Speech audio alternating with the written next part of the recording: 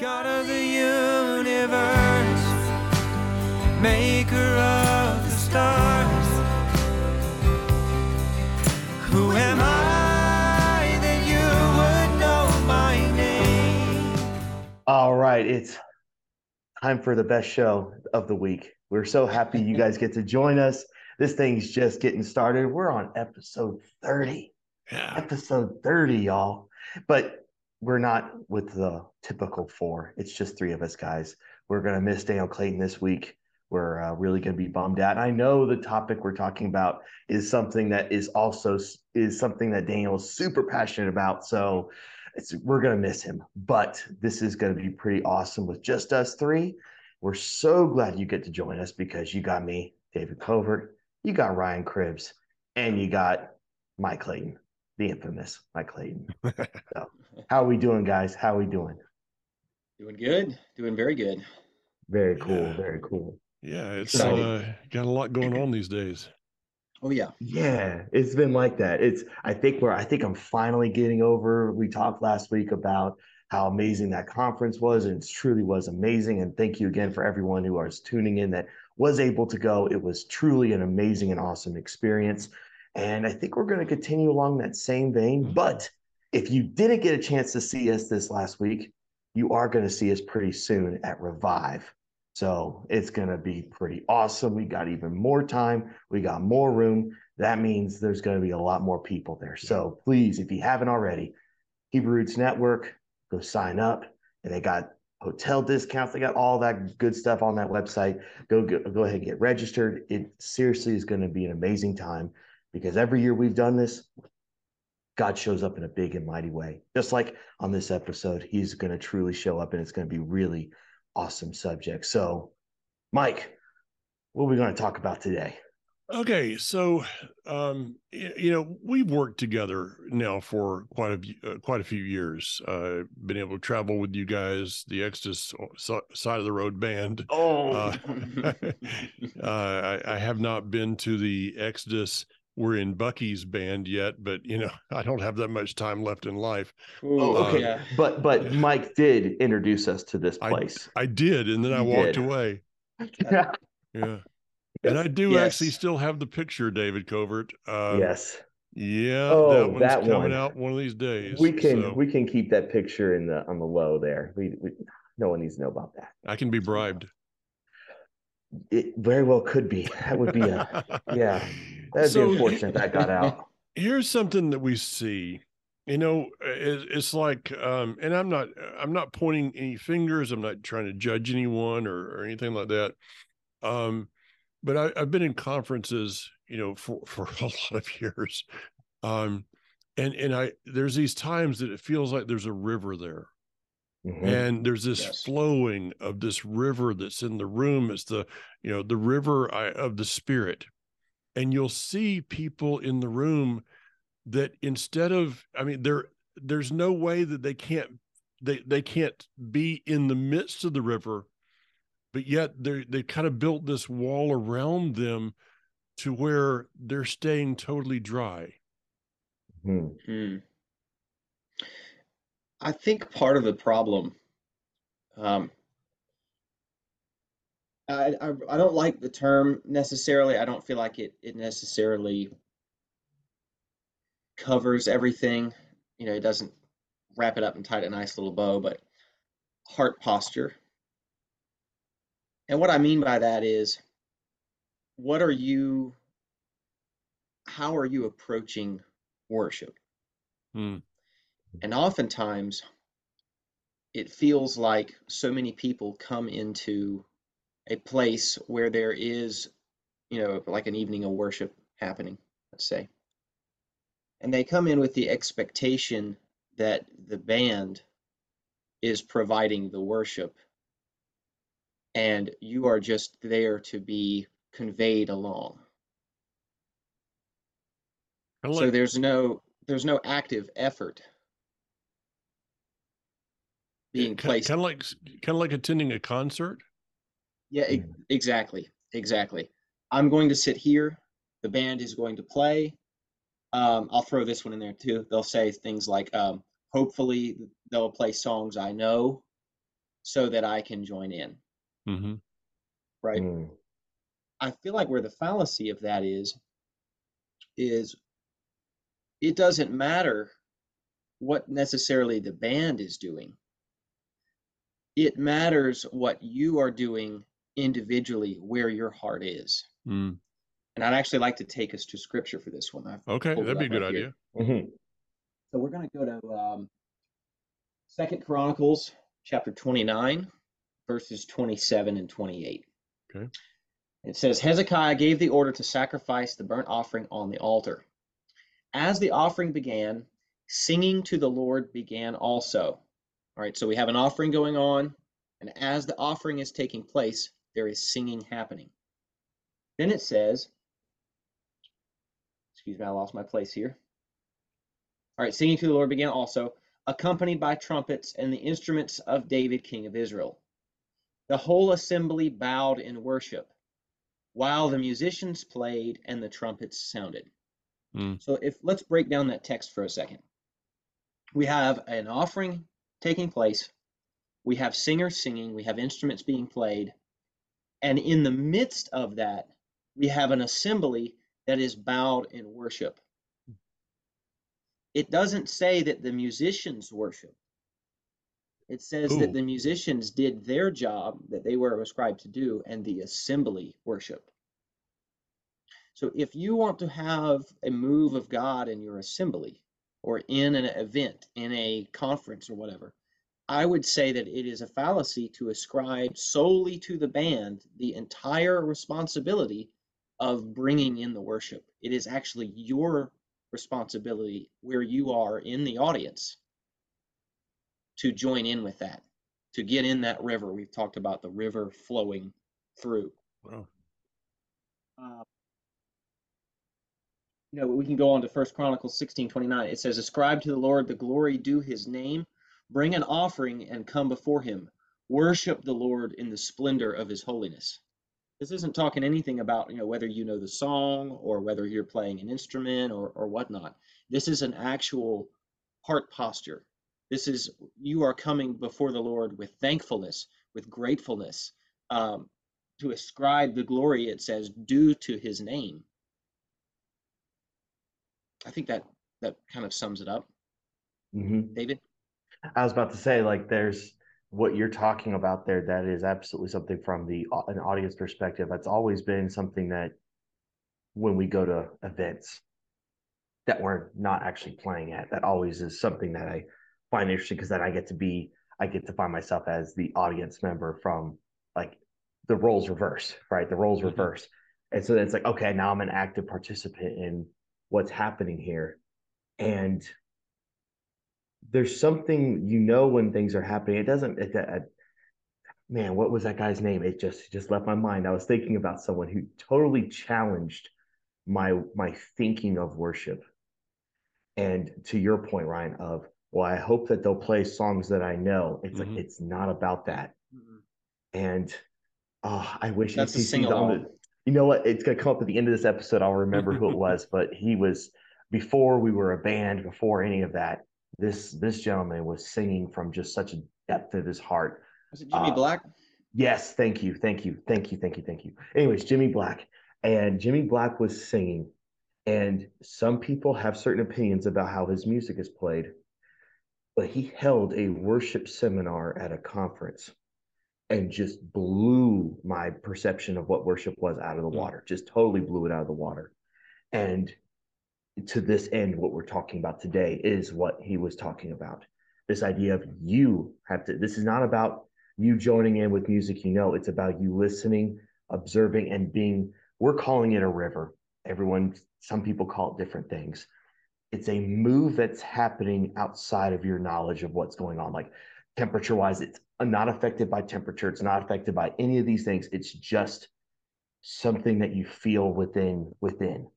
And if you're not, it's not a problem with what's happening outside. It's usually directed at you. And I found myself, I'm not saying that I'm perfect. I have absolutely found myself in a bubble, in a shielded area where I was being impervious to receiving like a telephone, right? I had taken my telephone off the hook and let it just dial tone, and so that I couldn't receive anything because where I was at positionally, either I was angry, I was prideful about something, or what have you, just was not ready to receive. And that's where I feel like that's where there's this disconnect where we're talking about either you join in and get wet or you stay dry. It comes back to why, where is your heart at with this? Because it's not about, oh, they're playing name a song that's always famous. And unfortunately, with everything and how much money that goes into a lot of these productions, and I will talk about that. I really do want to talk about that on that side because I'm a gear guy. I love equipment and sound and all this stuff. But a lot of times, Mike, like you said, it turns into a concert, and that's not where it should be. It should be leading you to a place where your walls break down. You should feel comfortable enough to break your walls down or allow your walls to subside. Because when you enter into that river, and if you've never experienced that, oh man, you don't know what you're missing. Because that could be a long conversation. I'm going to stop there. I'm going to let something else go here. I think, though, that what Ryan was saying absolutely is right. There's this thing where, as musicians, and I didn't grow up into being a musician, but I think worshiper, I absolutely knew what that was like. I knew about that. And like Daniel talks about, and I wish he was here because I know he could talk about this, and I love it. And if you haven't listened to him, listen to his testimony a while back. He talked about that, and this is something he really talked about. And he talked about how worship is worthship. That's just, if you understand that, that really makes a ton of sense. And to know that you could be there and on stage, I'll let myself go because as long as I just don't need to be playing, and I'm like, I'm joining in. I don't need to play. I'm joining in. I don't have to back up to this. So does it come down to, David, maybe you hit a couple of words just kind of running through it there, that at first you use the word audience, and then you use the word participant. So is possibly part of the problem, I don't think that people are sitting there in this posture that we're talking about on purpose. You're right. I don't think there it's not a rebellious thing. It's not like, well, I have seen that, now that I say that I have, but that's not the norm. Is it possible that for most people, they've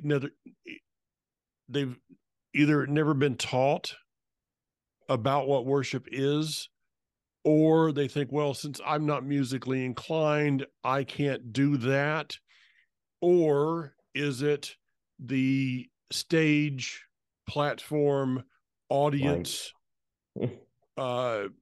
concept that they have, like going to a concert? Or is it D, all the above?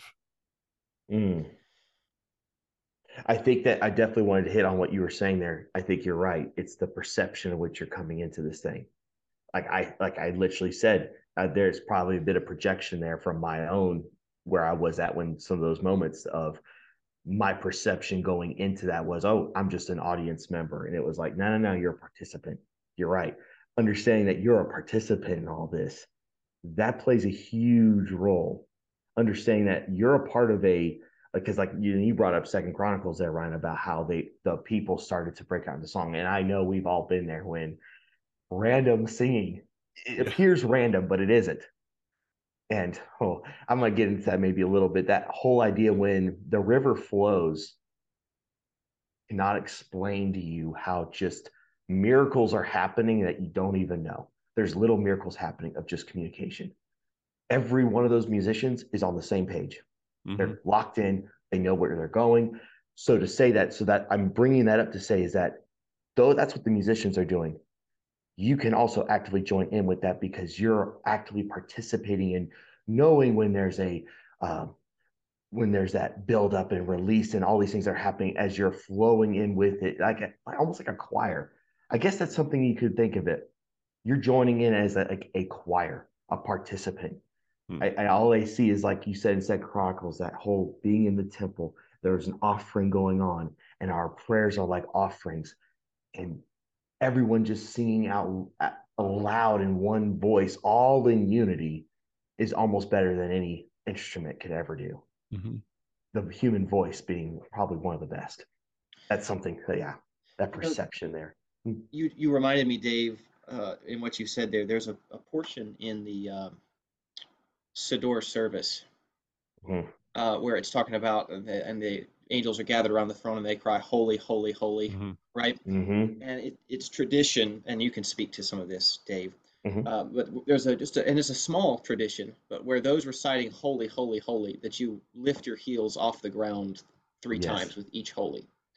Right. Doing so meaning that you have left the earth, let's say, or the natural thing, and have come into a higher state of holiness, of worship.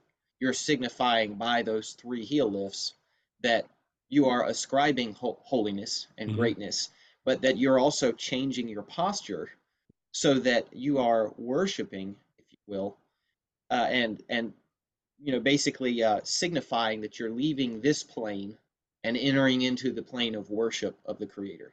Mm-hmm. I think that's a beautiful thing. A lot of people miss that, or might misinterpret that, but So then that's the idea, that perception of understanding that in Judaism, especially with liturgy, but there's a lot of liturgy and a lot of other things, that idea of joining in something as simple as holy, holy, holy is the Lord of hosts. All right, that line, holy, holy, holy is the Lord of hosts. There's about nothing you could say wrong against that. I mean, if you got an issue with that, okay. There's about nothing you could say against that. And it says every time when, like Moses, when he's seeing the throne, when anyone sing anything, there's angels saying that over and over Mm-hmm. and over again. And the idea of joining in with their voice. Think about that. Joining in with what the angels are doing every single day. Okay. And, I think I just kind of stumbled into this thing. mm-hmm. Let me run with it and see. Mm-hmm. Is it possible that what we're talking about is the difference between those who have a realization that God is present in the room and those who, maybe by no fault of their own, have just never come to that realization? Ooh. Yes, I would say so.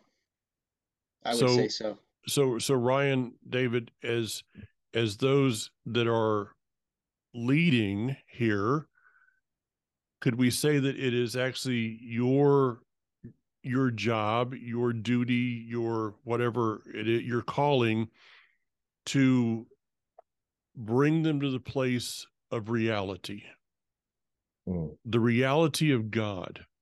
Because once they experience that, then we no longer have to push people. You no longer have to tell people to stand. You don't have to tell people to lift their hands. You don't have to tell people anything.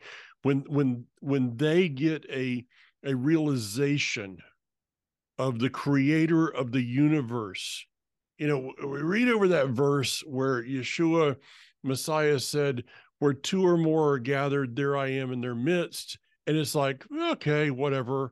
What does that mean? Mm-hmm. The realization that when 2 or more gathered together in his name by his Spirit, he is literally in the room. Mm-hmm. But many people have never experienced that. Let me give you an example. Years ago, when this was first or second year of pastoring, so this is 28, 29 years ago, I started, I had a couple of pastors that I had a relationship with. We got together and prayed once in a while, and that turned into much more later on. But this one pastor from the more charismatic, really the only charismatic church in the whole county, was sitting down in my office one day, and we're sitting there talking, and all of a sudden the 2 of us stopped and just dead silence from a conversation, dead silence, looked at each other face to face, eyes locked. And I remember John looking at me and saying, "He's here." Mm-hmm.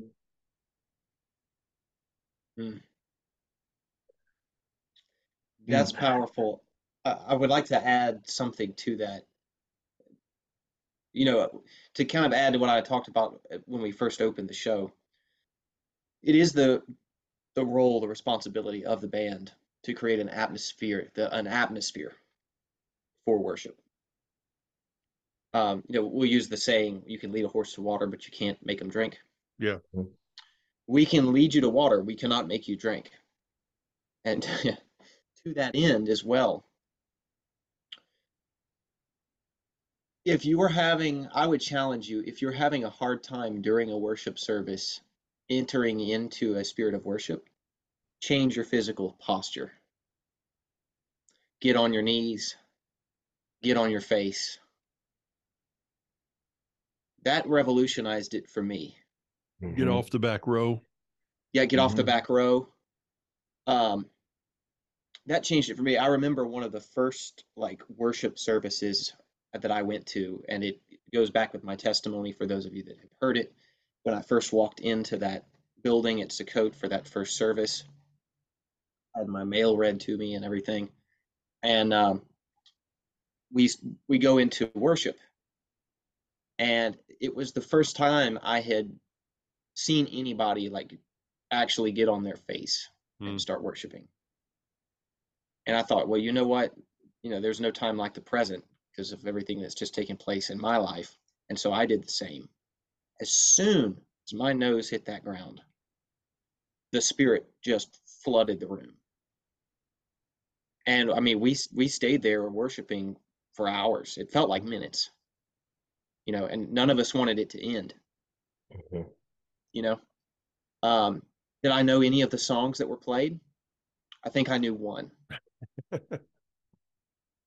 Fallacy of, play songs everybody knows so that we can all worship together. I just can't get behind. But yeah, I challenge you, if you are having a hard time entering into that, change your posture. I think I also wanted to offer up another, what we've seen in the past as well, you speaking of that action being taken. And I know we have seen it at Revive. We've also seen it at Camp Mashiach in particular, where all it takes is one to decide. There's actually a song about that, but all it takes is for one to decide that they don't care what anyone else thinks. Yeah. They're going to enter in how they believe that where they know they need to be, whether that's on the floor, whether that's dancing, whether that's singing. It takes one, and it's infectious. It just starts just rushing through the room. It's like a dry creek all of a sudden just opening up and just the water rushing forth. And it's that action that's almost been every single time that we've experienced as a band. I know you've seen it. Just took one. It just took one, a family, a person, just took one, and then just something else happened in the room. That's why I love to see Leyland come in the room. She's the one. Yes. Yeah, she's going to go. She doesn't care. She doesn't. I mentioned the backseat people. Okay. Now, if somebody goes to a conference and you see me in the back, there's a reason for that. And that is not because I'm trying to disconnect, but as a shepherd, I watch what's going on in the room. Okay. So during worship, a lot of times people are very susceptible. I've seen a lot of things happen during that time, and people that would like to take advantage of others. A lot of things happen. So I'm usually watching a lot. Unfortunately, what happens is when you are in that place, people think that they can come talk to you. No, I'm not there to be talked to. Or people get on their cell phones. The people in the back usually have their cell phones on. Okay. Sometimes you need to say, listen, I'm leaving this. I'm going to leave this and I'm going to get closer because I'm going to get away from the distractions. And it may be that everybody else or a great number of people in the room are waiting for somebody to do that. Yes. I've been in that service, Ryan, that somebody decided I'm going to the front and laying on my face. And all of a sudden it was like half the room is there, Right. Maybe you're the one. Oh no, it could never be me. I mean, yeah, I got that. I'm hearing those thoughts. No, maybe it is you. Maybe it is you, the one the Father's calling, and if you don't, you're holding him back. You're holding others back. Be a leader in worship. Be a leader. You guys have heard me say this to the men. Don't send your wife and children to do what. Don't say to them, well, you need to go up there. No, you need to lead them. Mm-hmm. Yes. That's why I'm not liked by everybody. Lead from the front. Yeah. Mm-hmm. Yeah. Yeah. Yeah. Lead from the front. So, Ryan, I got a question for you, and Daniel's not here tonight, so we can talk about him. And it's and he'll probably listen, so well, whatever. But I want to go to something, and I hope it doesn't sound self-serving of me to ask this question, but I think the answer may be profitable to many people. Last week, what was it? Was it 2 weeks ago now? Yeah, 2 weeks ago. When we were at the conference and you introduced Daniel, you said that the first time that you saw him play, you said to yourself, he's not a musician, he's a worshiper. Yes. Could you explain that a little bit? Absolutely. So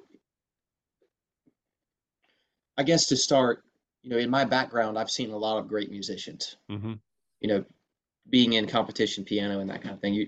I've seen, the best of the best, people who will win international competitions because they were so skilled at their instruments. Wow. Right.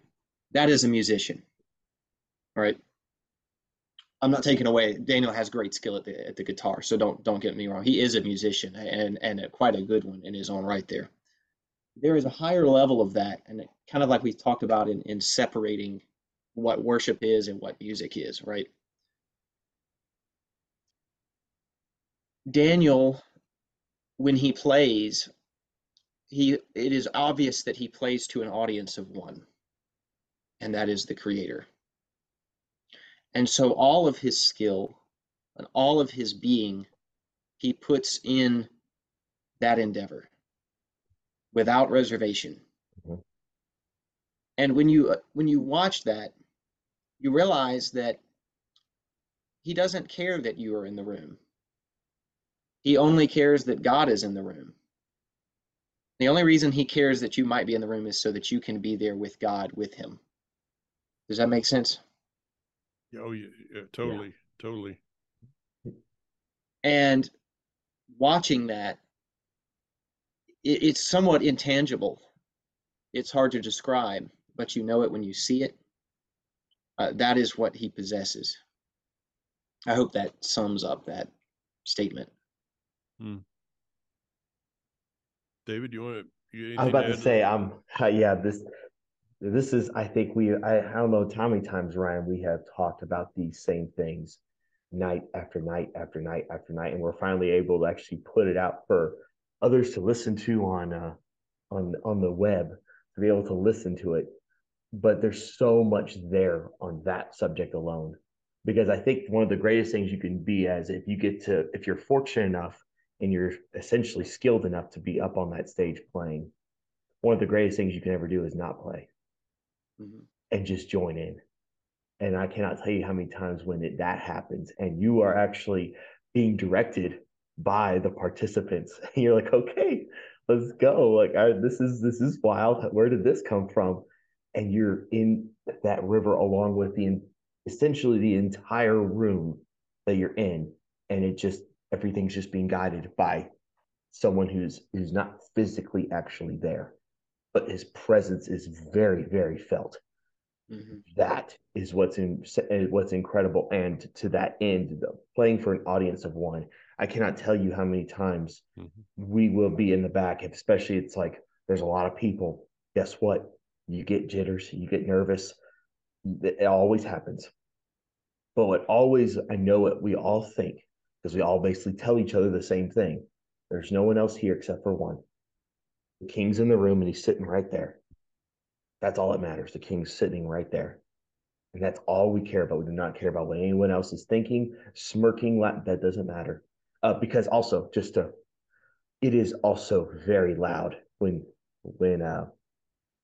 when participants aren't participating and carrying on their own. It's actually not what you would think. It's actually extremely loud. Our noise is going out this way. We are hearing this as well. Mm-hmm. And sometimes it's very distracting. We have to actually lock in and focus outside of that. And we've done it plenty of times. It doesn't happen all. It doesn't happen very much. But you'd be surprised at how loud it is from the back. It's very loud. You guys were with me in a conference. I really got in trouble when I stood there and told everybody that was talking to get out of the room. Mm-hmm. Yeah, that really didn't go over real well. It doesn't. Yeah, but I don't care. Mm-hmm. You know, and I don't say that in a flippant manner. Mm-hmm. I don't care. It's, I guess, let me take this to a little different area here. I guess we need to ask ourselves the question of why do we go to a conference? Why do we go to service? What, I mean, it's funny to me they call it service and most people don't. Yeah. Yeah, good point. Yeah, you've heard me talk about, and I've talked about this, Rico, within the temple and the tabernacle, the one thing that's not there is chairs. That's right. Yeah, in a church, it finally dawned on me why they call them pews. People have been sitting on them too long. Right. Pew. Yeah. I don't think that was really why they called them pews, but that's why I think. No. We need to ask ourselves a question. We're called to come together, okay? But why? It bothers me, and maybe I'm going to step on somebody's toes along the way, but it won't be the first time. It bothers me when there's different musicians there, and they only show up for when they are leading. Right. It bothers me when there's other speakers there, and they're only there when they're speaking. I got it. Sometimes there's ministry that needs to be done. I'll have somebody that says, could I talk to you? And especially when it's young people, Mike, could I spend a few minutes with you? Yeah, let's do that. But if it's obvious that if I'm not speaking, I'm back in my room or backstage or something like that, then people need to question why I'm there. Right.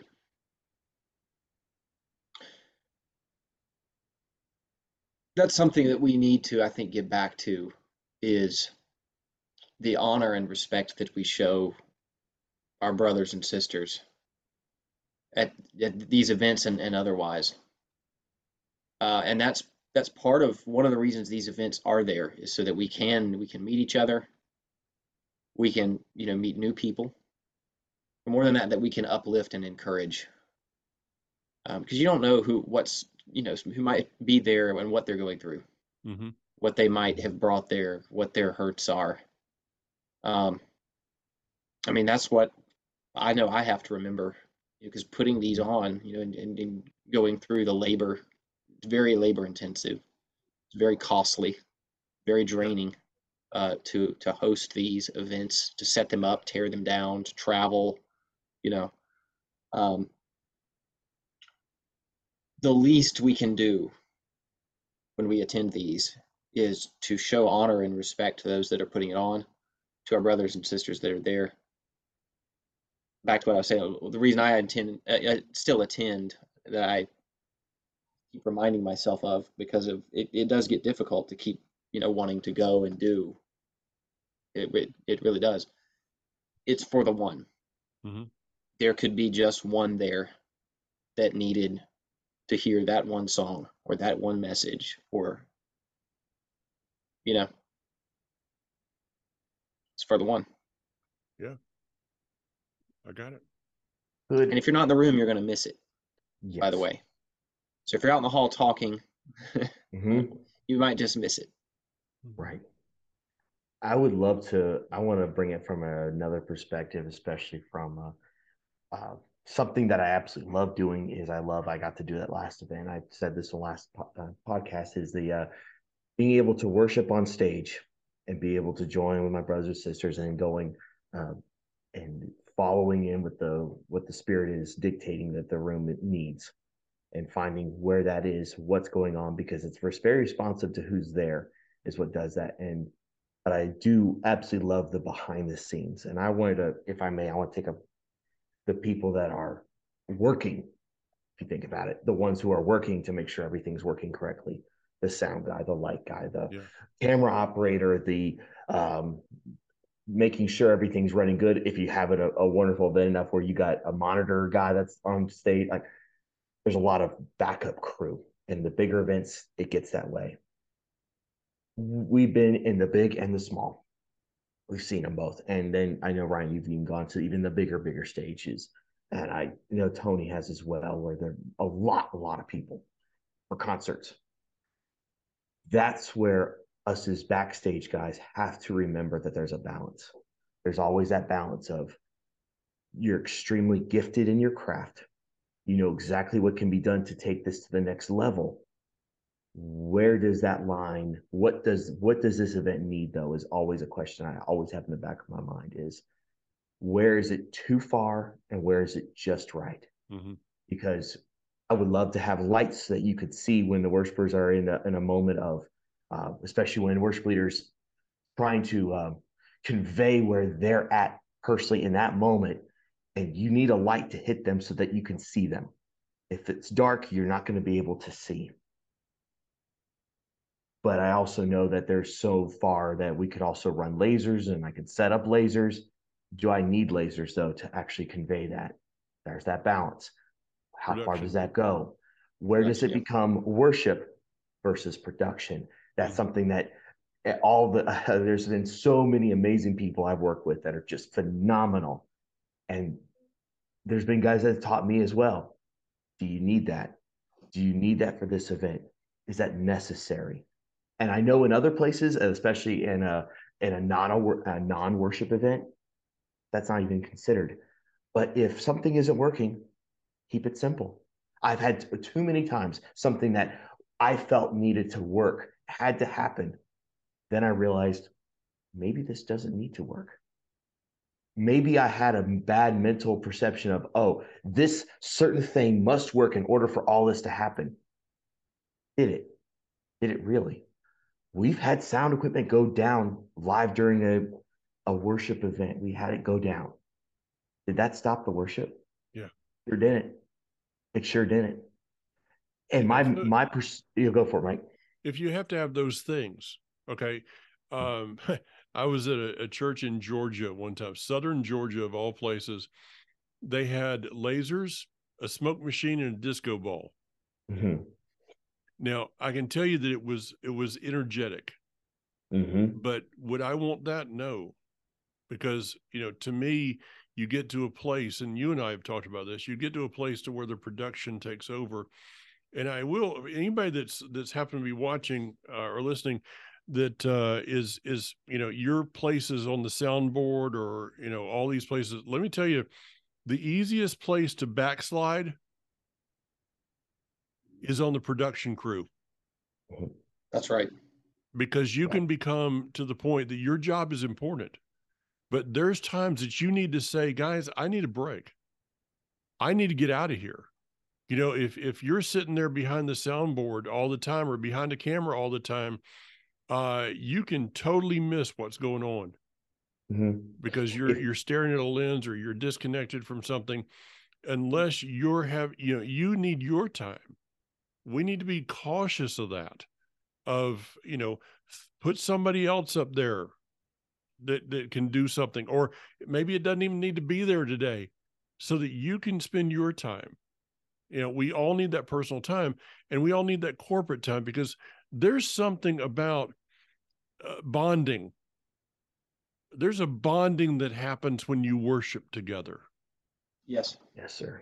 I think Absolutely. That probably you guys know Barry Phillips. Barry's one of my closest friends. And literally it was over 20 years ago, the second time that I was at the church that he was pastor at that time, that God came in the room. I mean, to the point that we were up on this is in the early days of the Hebrew Roots movement, when we had tallits and shofars, and a lot of that stuff's been left behind, but we were all dancing and everything. And there was just this kind of a hush moment that came into the room. And I was across the platform from Barry, and we looked at each other, and it was one of those moments that the presence of the Almighty was so real that it was like, if we do something wrong, somebody's going to die. That's how real his presence was. And that bonded Barry and I think has caused our relationship to, going through struggles and trials that we all do. That was something that bonded us. Worship together will bond you, will help Absolutely. you. No doubt about it.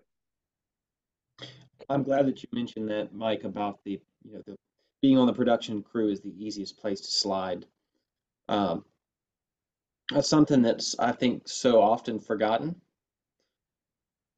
Teachers, worshipers, so often we're giving out, we're pouring out of a cup.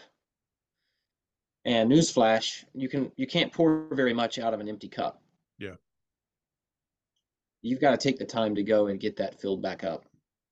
And I remember it was so nice. I guess this was a couple years ago now, but we were able to go and visit a congregation that had a wonderful worship team there. And it was awesome to be able to join in and not have to be the one, like I talked about, with the responsibility of creating the atmosphere. I could just join in and actually worship, and how refreshing that was. So yeah, if you're in that position, be sure to take that time. And if you are also, for those that, like you said, constantly come to these events, to service but aren't servants, find out how you can be a servant to those that are teaching, or those musicians, or to the production crew, because those people are the ones that are constantly giving out so that you can continue to come and enjoy these events. And I'm not even talking monetarily, but find out how you can be a blessing to them. Can I pray for you? Yeah. Can I bring you a water? Do you need water? Yeah, do you need water? That's a big one. Yeah, we always need water. Exactly. Oh, I have something that it just speaks right into this. It actually goes really well. A lot of times this has also happened when we have, in the past, not lately, thankfully,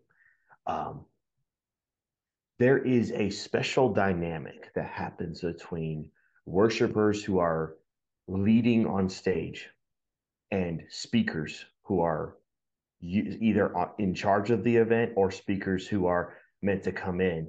Maybe I don't know, maybe you might have some thing to speak on that side of that equation, because a lot of times, I'll point out, just to set up the example, sometimes there's this, like, let's say a pastor, or say whoever's leading and talking, they have a message and they're wanting certain songs because that leader will like those songs, and will say, hey, worship guys, I want y'all to do it this way. I want y'all to do this. I want you to play it this way.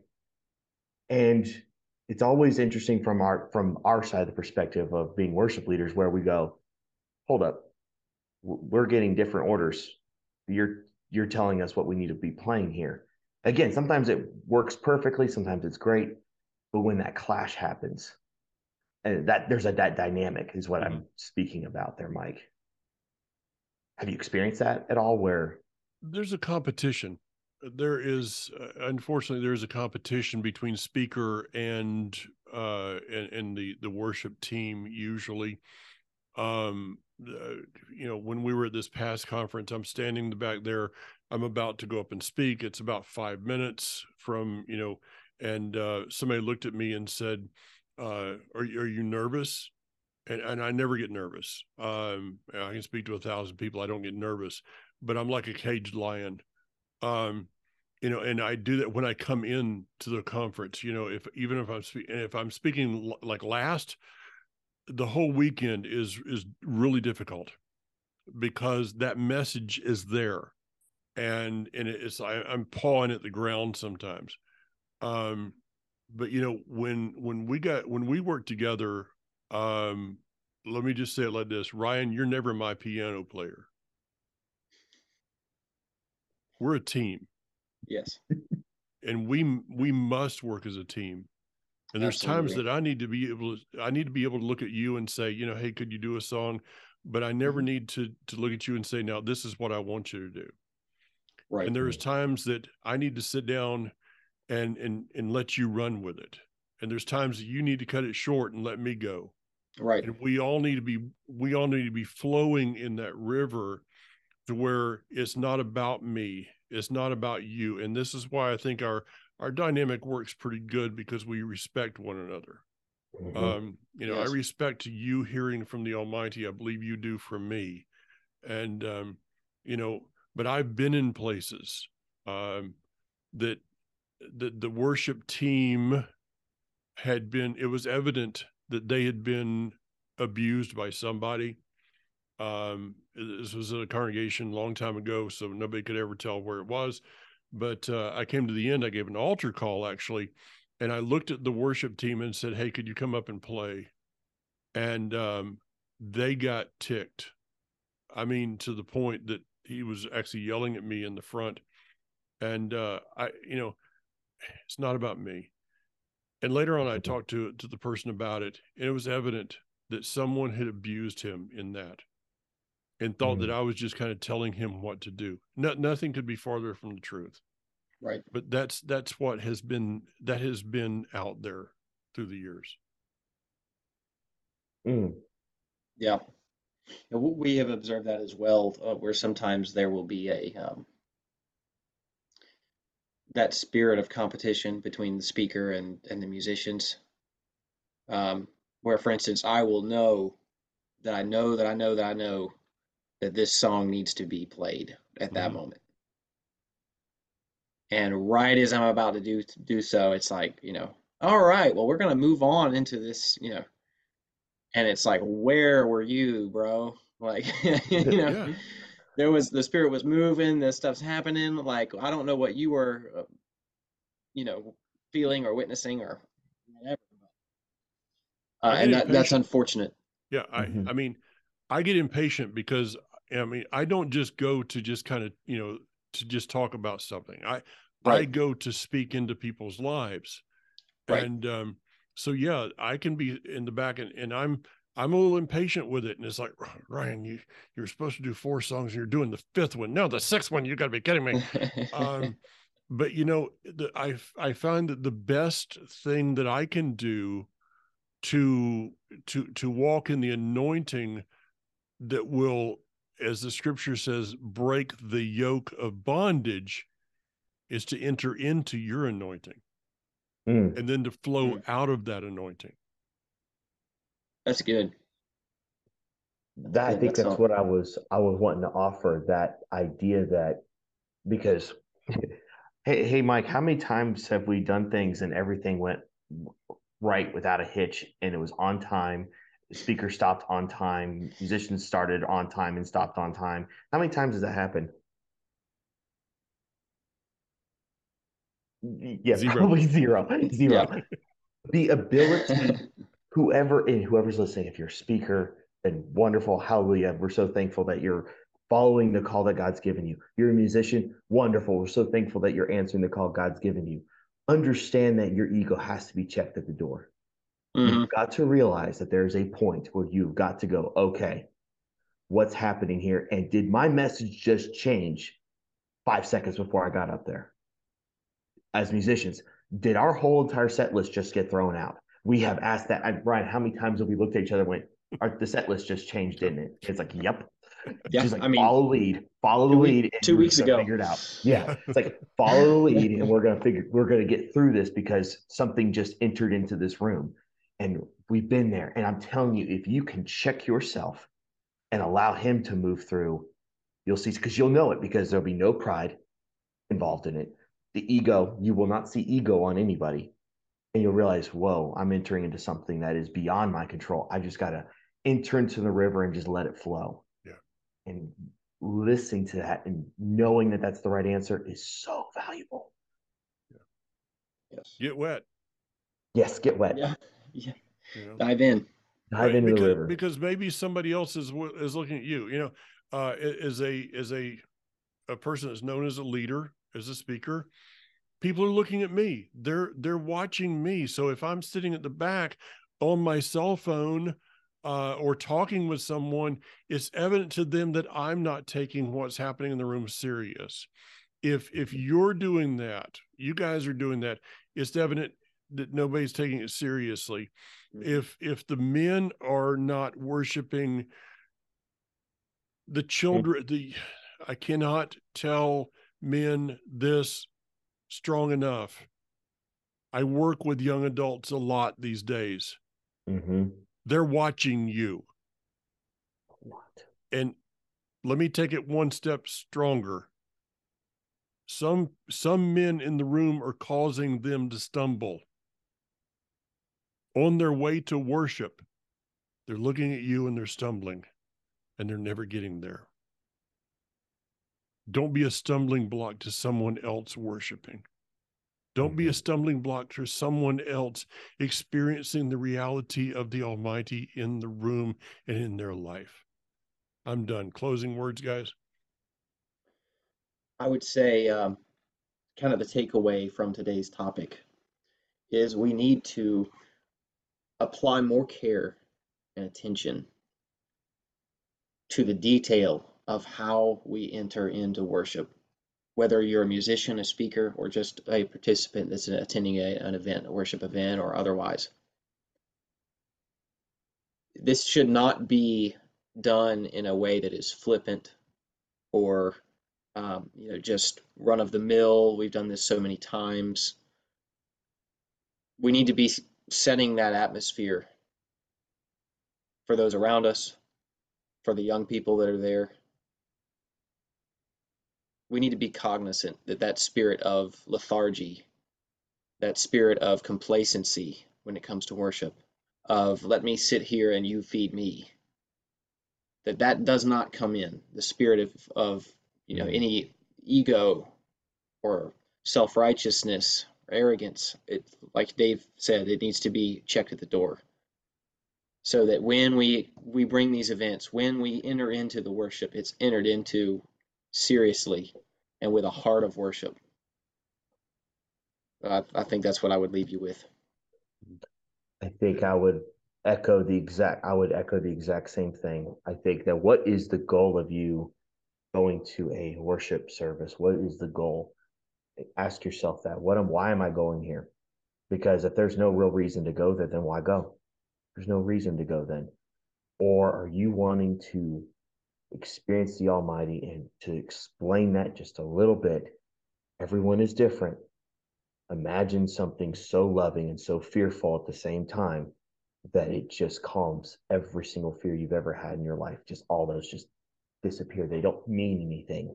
And for just a moment in time, all that matters is you and the Father, and that's it. And I think that as I've gotten older, I did not realize this as a young person. As I've gotten older, that kind of peace is very hard to come by. And to be in that peace is truly something you just don't want to leave. And so I would challenge anyone who's never experienced that, or they say, hey, I'm that back row person, or hey, I'm that guy that's sitting in the chair that's just like, can I just get to the meat and potatoes of teaching? I just want to listen to that. You might find more just hearing from the Father during worship, because it's not always the words that are being spoken by the worshipers in that room. It could be the words that God has for you. Well, that's a good segue there, Mike. I'll take it, because maybe in that time of worship, David, he would speak to you and tell you that he has plans for you, for good and not for evil, to give you a future and a hope. So maybe people want to not just live their life on purpose, but live their worship life on purpose. Until next week, guys.